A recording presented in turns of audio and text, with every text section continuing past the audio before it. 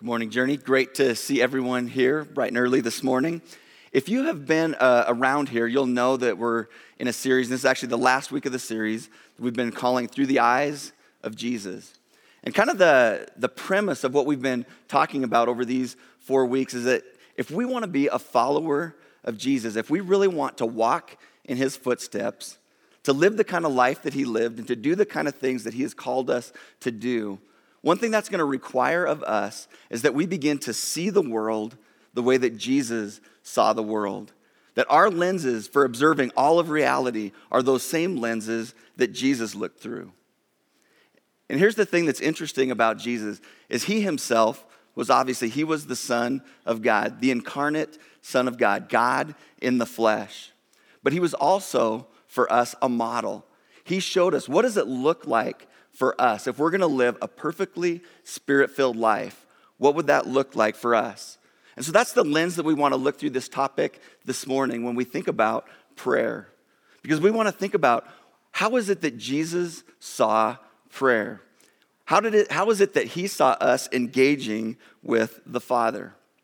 Now, it's interesting. If you look at surveys that we take around America that ask people just the simple question, do you pray? The vast majority of Americans would say that they pray and that they pray regularly. It doesn't say anything about who they pray to or how they pray, but prayer is a part of the fabric of our culture. And I began to think about my own life, and I thought about it. Long before I ever really knew who God was, I prayed prayers. I mean, why wouldn't you pray if you thought that maybe, even just maybe, there's a God out there? And if talking to him or asking him certain things could change reality for you, wouldn't you want to do it? Wouldn't you want to at least give it a shot? But my prayer life seemed to revolve around things like, God, please don't let there be a quiz when I get to school today. God, please don't let my parents be waiting up when I get home. God, would you please have her call me back? God, would you help us win this game? That was kind of the fundamental level of my prayer life. But you know what? Even after I came to know God, when I look at the kinds of prayers that I pray, oftentimes things were just as similar. My prayer life most of the time revolved around me asking God for things. God, would you do this for me? God, would you give me this? And honestly, it just seemed like prayer was just such a roll of the dice. You know, you'd pray these prayers, and then sometimes they'd be answered, sometimes they wouldn't. I always kind of imagined it. It felt like sometimes like when you go to the bank drive up and they have those little canisters there. I feel like what I would do is open up that canister and I'd put my prayer request in, and then it just gets sucked up there. And God, I know that he hears me. I know that he's opening it and he's looking at it, but how is he handling that? Why is it that it seems like some insignificant prayers that I pray get answered that don't even really matter? But then there's other prayers that I pray that are coming from the deep places of my heart. And I just think, wouldn't God want that to be true? And those prayers don't get answered. And honestly, it got to a place in life and where prayer sometimes became a little bit unmotivating and a little bit confusing even at times. Well, here's what I want to say this morning. If you've ever been at that place in prayer where it's gotten to where it's a little bit unmotivating and a little bit confusing, can I give you some encouragement? I actually think that you might be on the verge of a breakthrough, because I think there's something that God wants you to know, that prayer is much bigger than us just simply asking God for things. This last week, a handful of us from our church were traveling for work. We were in Oakland, California for a week of some consulting stuff that was going on out there. Well, Friday morning, we had a flight out of Oakland, and it was a 6 a.m. flight. And so based on where we were staying, we had to get some time to be able to get to the airport. We had to get to the place where we needed to drop off our rental car. So this means that we had to get up like in the middle of the night to be able to get this all done. Well, based on the time that we left and the time that it was taking us, and I'm kind of a little engineer at heart, I'm kind of looking at how much time we have, and it's like, we don't have a lot of margin right now to get everything done. I haven't been practicing all the stuff that Brian has been teaching us on margin. And so I'm watching the clock, and so there's a little bit of angst in me, and so we kind of got lost finding the rental car place. And then, because we've got to get the rental car dropped off, and it's in the middle of the night, so there's nobody there.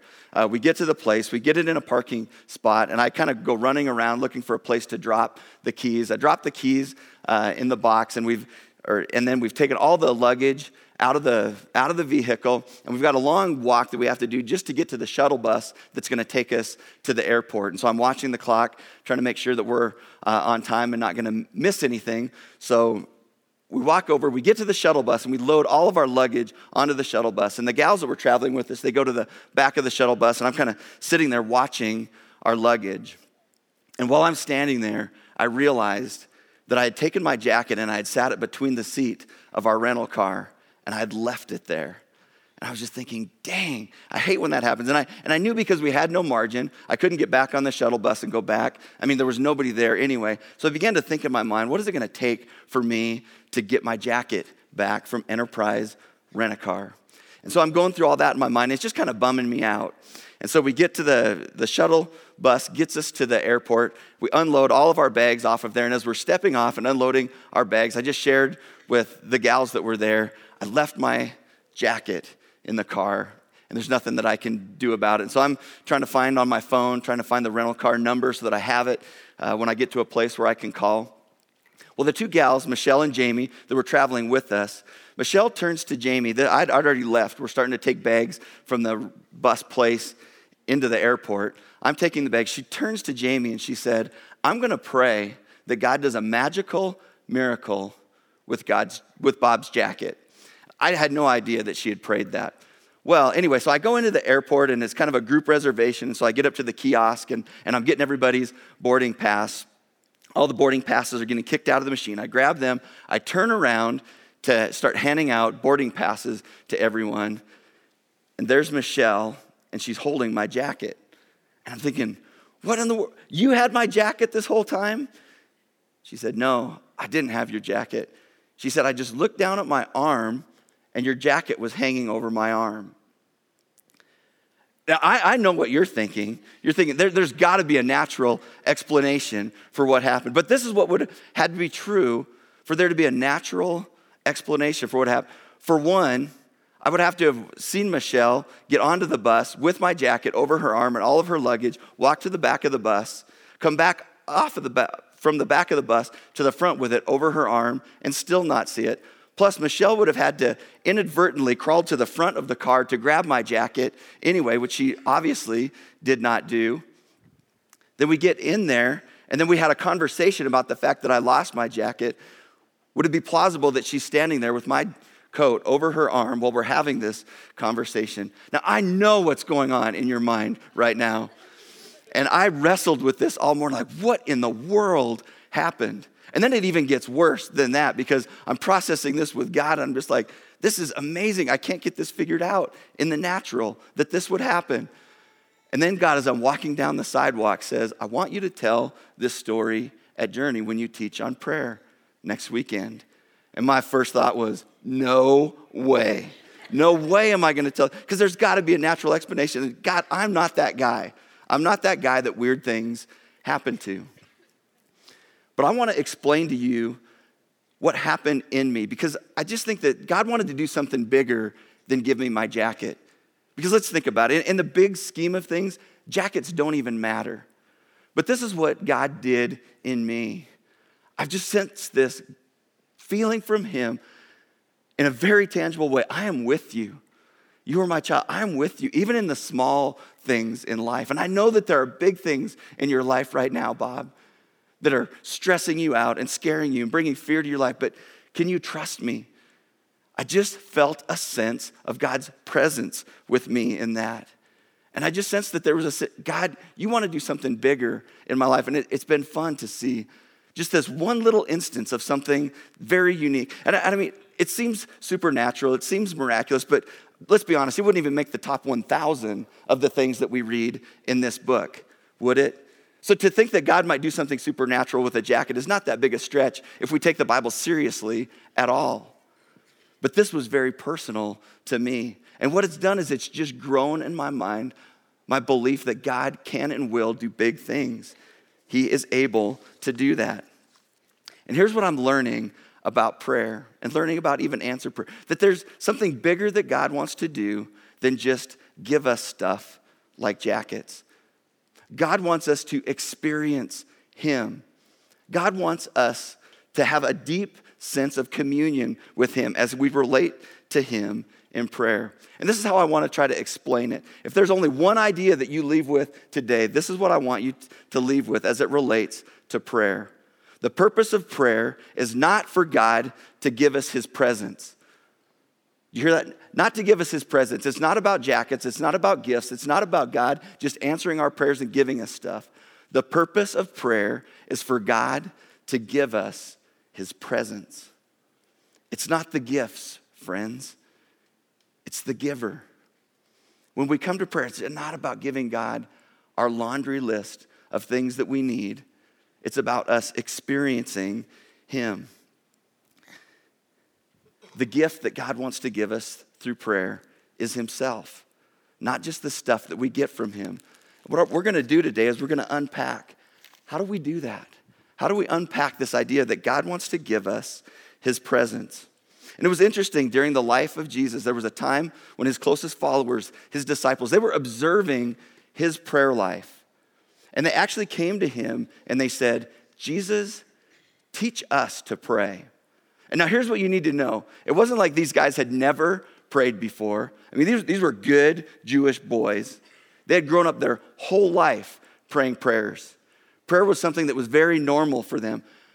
But they observed something that was going on in the life of Jesus and the way that he prayed. And it surfaced something in them where they just said, we're not getting it. There's something that he knows about prayer that we don't know. And they said, Jesus, would you teach us to pray? And you know what Jesus did? He actually taught them to pray. He didn't just say, prayer is just talking with God. Just go say stuff to God, ask him for things. That isn't what Jesus said at all. He actually said, I'm going to teach you how to pray. And then he laid out a model or some principles surrounding prayer that would help them understand this idea that prayer is way more than getting God to give us stuff. It's way more than getting presents from him. God wants to give us his presence.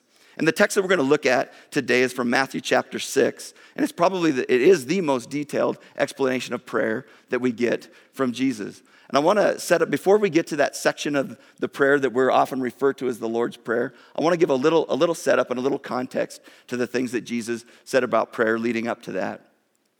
It says, and when you pray, do not be like the hypocrites, for they love to pray, standing in the synagogues and on the street corners, to be seen by men. But I tell you the truth, they have received their reward in full. When we pray, it's not about people hearing us. It's not about what we say or what others think about what we say. It's about us having communion with God. But when you pray, this is what he says. He says, go into your room, close the door, and pray to your Father who is unseen. Then your Father who sees what is done in secret will reward you. Now, I just want you to kind of tuck that word away there a little bit in your mind, that word reward. Because he says, your Father, he will reward you. And when you pray, do not keep on babbling like pagans, for they think they will be heard because of their many words. It's not about the amount of words that we pray. Prayers aren't heard because of the amount of words. Prayers heard because we're communing with God himself. I want to go back, like I said, to that word reward. It says when we go into our closet and we close the door and we pray to our Father who is unseen, it says that the Father will reward us. Let me just ask the question right now. If someone said, what is the reward that God will give you? What would you say? What is the reward that God will give us? For years and years, I think I would have looked at that and said, the reward is answered prayer. The reward is that God will do what it is that I'm asking him to do or give me what it is that I'm asking for. Friends, that's not the picture that we get when we unpack this. The reward is not the gift. The reward is God himself, an experience of him. Even when I share back to that story, the gift was not the jacket. I could care less about the jacket. The gift was a touch from heaven that God would say to me, I am with you, even in the small things in life. Trust me for bigger things. It's about experiencing God's presence, not just his presence. But how do we do that?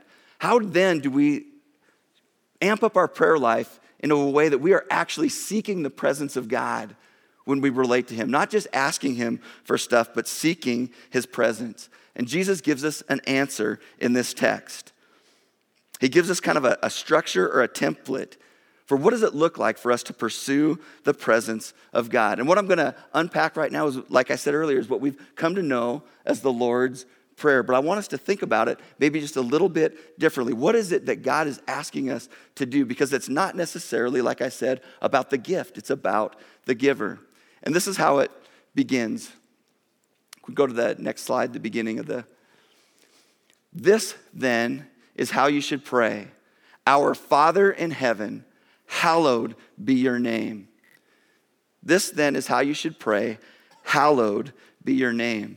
There is a picture that God wants us to have when we come to him, and it's a picture that looks a lot like this. This is a picture of me and my daughter at a wedding a long time ago. She's 11 now. Not that tender and small. She's still tender, but she's just not that small. But that is the picture that God is asking us to have as we approach him in prayer, that we come to him like a father. This picture of tenderness and communion with him, this intimacy and nearness. God doesn't want us to come into our times of seeking his presence and imagine that he is this God that is far off and impersonal. He wants us to know that we can come to him and sit in his lap and sit in his presence the way that a child would sit in the lap of a father. But let me say this as well. The text tells us, it says, hallowed or holy is your name. This isn't just any father.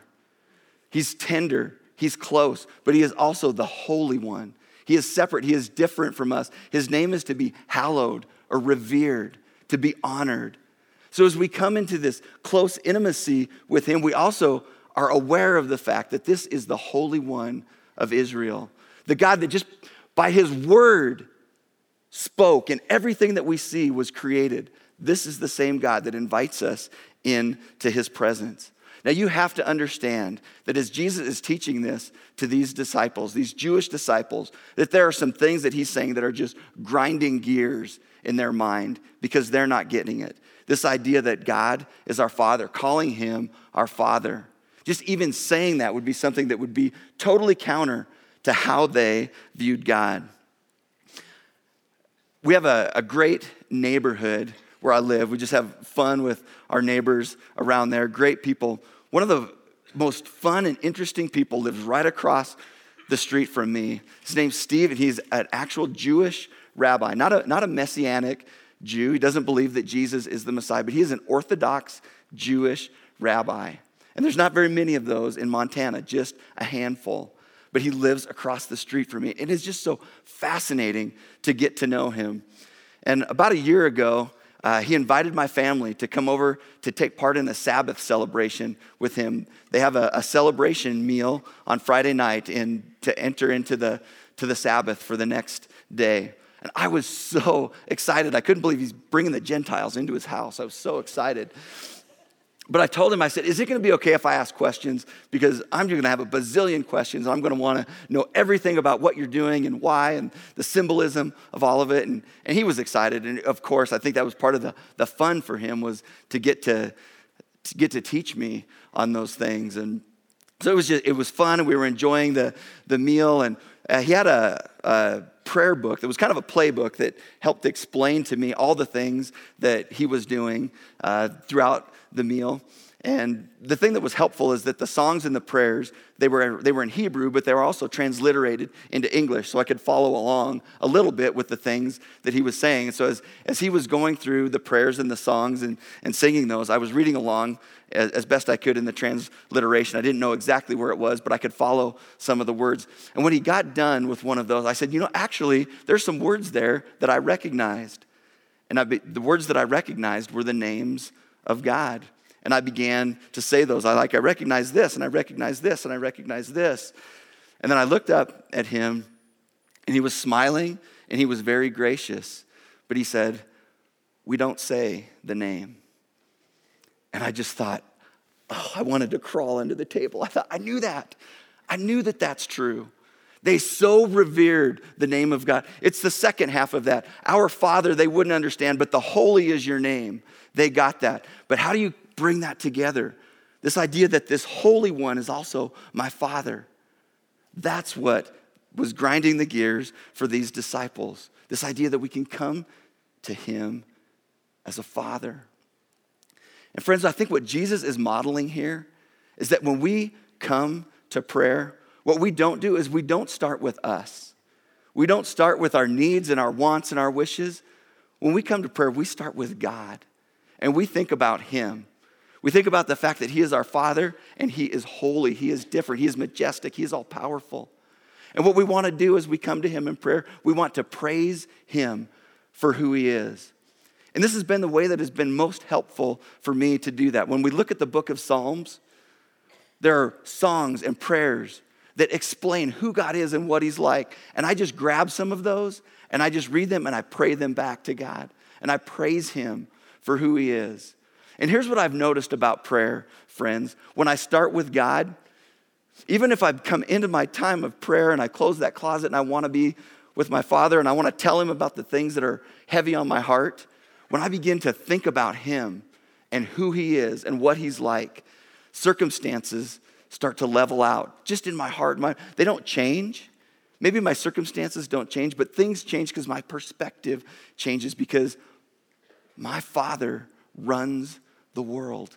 And he knows everything that's going on in my life. There's nothing that escapes his notice. And it changes how I pray. It changes how I feel. When we come to God, we don't start with us, we start with him. And we think of him as our Father, and we think of him as holy.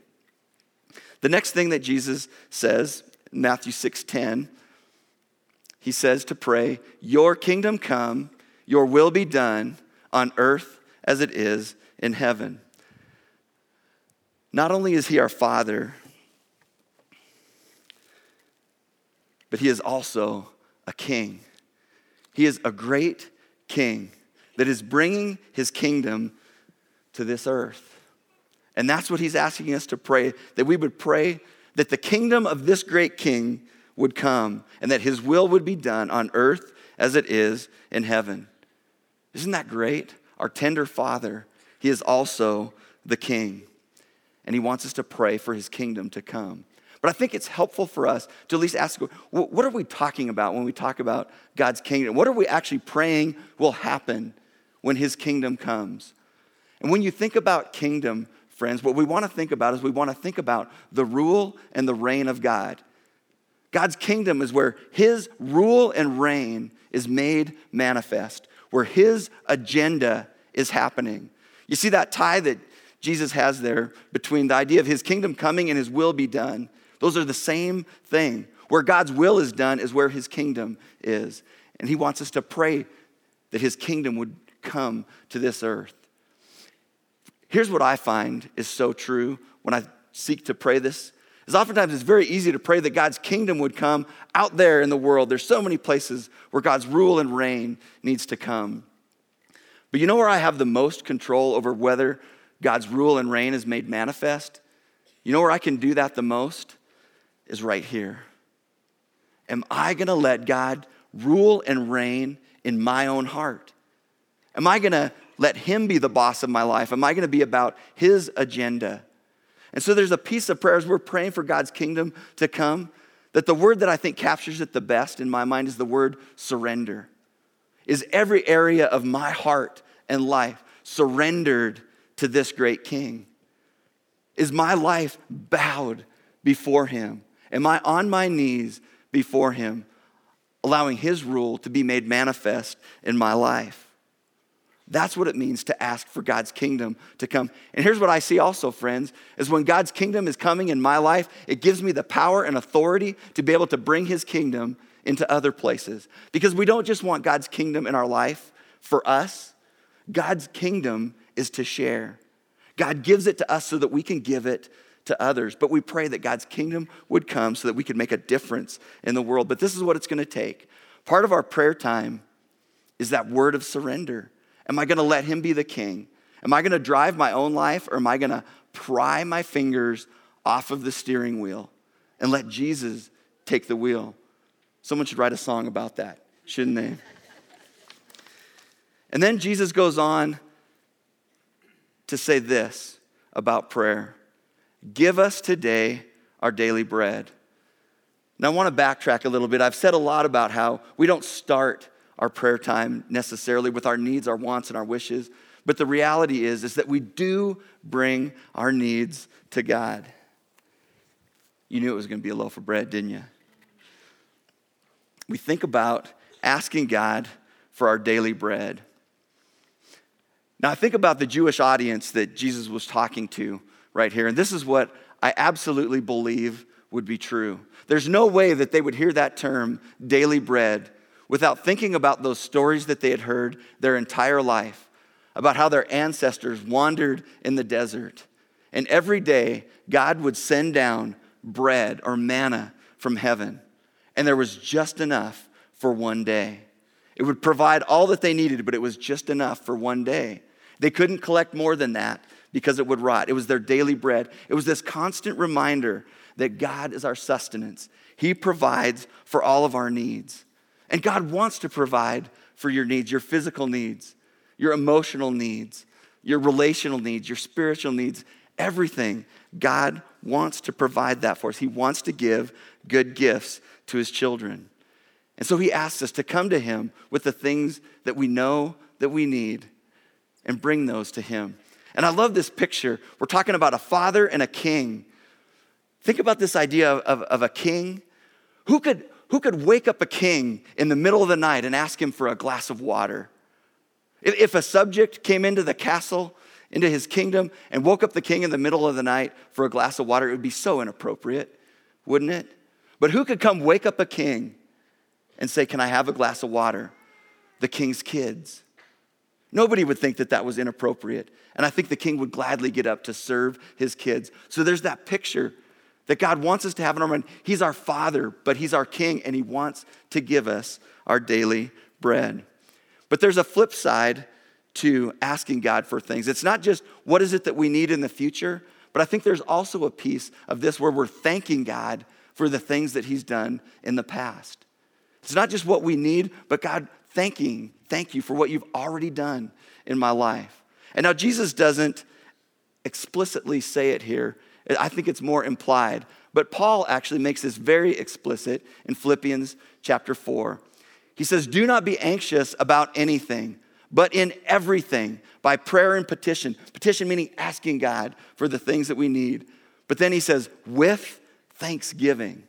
This is how we bring our requests. We bring our requests with thanksgiving for what it is that God has already done. Present your requests to God. And then what's God going to do? He's just going to give us everything that we ask for, right? This is what Paul says. "And the peace of God, which transcends all understanding, will guard your hearts and your minds in Christ Jesus." What is he saying that God is going to give us when we come to him with our requests? It doesn't mean that everything that we ask for, we're going to get. But there's a peace that's going to come over us. And friends, that peace comes as God pours out his presence. His presence in our lives is what brings peace to us, not getting stuff. It's about experiencing him, the peace of his presence. And then Jesus goes on to say this: "Forgive us our debts as we also have forgiven our debtors." Forgive us our debts as we also have forgiven our debtors. Who doesn't need an eraser in their life? And I don't know if this is close enough to be able to see, but it's written on this for really big mistakes. Don't all of us need these? If any one of us were to think about our entire life, don't we need to know that there's an eraser in life? And what Jesus is saying here is that sin in our life keeps us from experiencing the presence of God. Sin between us and him, and sin between us and other people keep us from experiencing the presence of God. The psalmist said it this way in Psalm 66. He said, I cried out to him with my mouth. His praise was on my tongue. If I had cherished sin in my heart, the Lord would not have listened. When we hold on to sin in our life, it keeps us from experiencing the power and the presence of God. We don't experience that intimacy with him. Now, there's something I want to make absolutely clear when I say that. It doesn't mean that we're not his child. When you bow your knee to Jesus and you say, I'm going to make you the king of my life, and we step in out of the kingdom of darkness and into the kingdom of light, what we know from Scripture is that all of your sin is paid for. Past, present, future is paid for by what Jesus did on the cross. But what can happen is if we allow sin to take root in our life and we cherish it in our heart, it can keep us from having fellowship with God, intimacy with him. If you were here last week, Chris preached about the prodigal son, and I think that's a great picture of what we're talking about here. Was he ever not the son of the Father? No. He was always the son. But there was a time where he was not experiencing fellowship and intimacy with the Father. What it required of him was there was a turning in his life, a brokenness that led to confession and repentance and moving back to the Father. And the Father was there with welcome arms to embrace him with a big eraser in his hand. That's the picture that we need to come to in prayer. And what we want to do is when a part of our prayer time has got to be where we honestly, just naked before God, throw our arms wide open and say, God, is there anything in my life? Is there anything in my life that is keeping me from experiencing you? And just ask him to shine the spotlight of his truth into the deep places of who we are. And just say, reveal it, God, because I don't want there to be anything there. And we don't have to go on an internal witch hunt. God will be gracious. He will show you what it is. He will bring it to your mind. And our job then is to bring that out in the open with God and with other people and get right with him and with others so that we can experience his presence. The next thing that Jesus says is this. He says, and lead us not into temptation. We need Jesus to lead us. We need Jesus to lay out this map for us. If we're going to be about bringing his kingdom to this earth, we need Jesus to show us, how, Jesus, do you want me to do that? Father, reveal that to me. And this is what that means, is there's got to be a place in prayer where we listen to what it is that Jesus has for us, what it is that he is asking us to do. And I love that metaphor that Jesus gives us in John chapter 10 when he talks about our relationship with him like a shepherd and a sheep. How does he describe his sheep, his kids, the one that he's the father of? He says that they hear my voice and they follow me. Their ears are tuned to my voice and they follow me. They follow me in obedience. And he says they will not follow another voice because they don't recognize it. They won't follow the voice of a stranger because they don't recognize it. Friends, we've got to be the kinds of people that learn how to listen for the voice of God. Just think about this. Think about it this way. Because prayer, sometimes we can always just think about talking to God. But imagine this picture. Imagine you're a couple. Okay, imagine if you're the wife of a couple. And you're driving somewhere, and it's a very important engagement that you need to get to. And two things are happening. One, you're late, and the other is you're lost. And you're in your side, and you're praying that a miracle will happen, and your husband will actually pull over to ask for directions. And then God's kingdom breaks in power, and he pulls over to ask for directions. But he rolls down the window, and he starts to tell the person that he's talking to all the things that are happening. This is what I need directions for. This is what we're doing. This is why we're late. It's not really my fault. It's someone else's fault. And then he rolls up the window, and he drives away. And he never hears the directions. Wouldn't that be the craziest thing for a person to do if they really wanted to be led, if they really needed direction? But that's what I think it is if we're just asking God for stuff, but we're not learning how to listen to his voice. And Brian said it in the video earlier, these rhythms that we're trying to develop in our lives, where we get up in the morning and we begin to think about reading God's scriptures and asking two simple questions. God, what is it that you want to say to me? And God, what is it that you want me to do about it? That rhythm in our life that we learn over time to hear the voice of God and respond to it. We need to be those kind of people that listen and not just talk to God when we pray. And the last thing that Jesus said is this. He said, but deliver us from the evil one.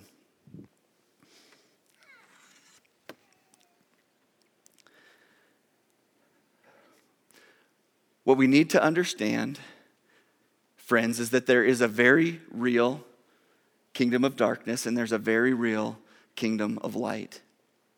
And if we want to be about bringing God's kingdom to this earth, if we really do want to pray that God's kingdom would come and his will would be done in our lives and then through our lives, we have to understand that there is a battle against a very real enemy. And he's powerful and he wants to take you out. He hates God. He absolutely hates God. And so he hates what God loves. And God loves you. And if you want to be a part of bringing God's kingdom, there is going to be resistance. A piece of our prayer has got to be us actually pushing back the darkness and praying that God would push back the things that the enemy is doing in our lives and in the lives of others. Spiritual warfare type praying. Because the battle, friends, is real. And there is an enemy that wants to steal, kill, and destroy you because he wants to stop the spread of God's kingdom. That's kind of the template that Jesus has laid out for us. And you can see that prayer isn't just about us asking God for stuff. It's not about his presence. It's about us experiencing the very presence of God in deep communion with him. But this was the most difficult thing for me about writing this sermon, is that none of us in this room is going to learn to seek the presence of God or learn how to pray by hearing sermons on prayer. What I've said to you is probably going to be very little help unless you actually take a couple of these things and just say, how am I going to begin to build this into the rhythms of my life? Am I going to create margin in my life where I actually go to that closet place and close the door and seek the presence of my Father? Or am I just going to leave here and kind of keep doing the things that I've always done? It's going to take some time. Friends, any discipline that we learn in life, whether it's exercise or eating healthy, learning to play an instrument, maybe learning a new sport, all of those things take discipline. And sometimes at very first, it feels a little bit unnatural. But this would be my encouragement to you to press into this.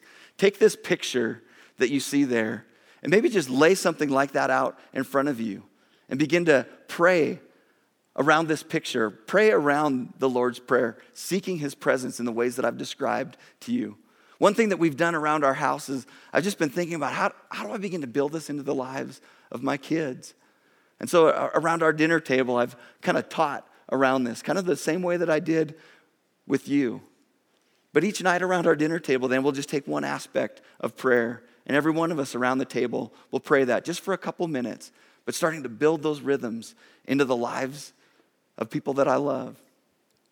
And friends, I want to see, you are people that I love, and I want to see those rhythms built into your life as well. I want to just ask you right now to set your things aside as we wrap up here, and I just want to give you a couple of minutes. And here's what I want you to do. If there's something that the Spirit of God grabbed your attention with today, something that you need to express to God, I just want you to take a minute now and just tangibly do that.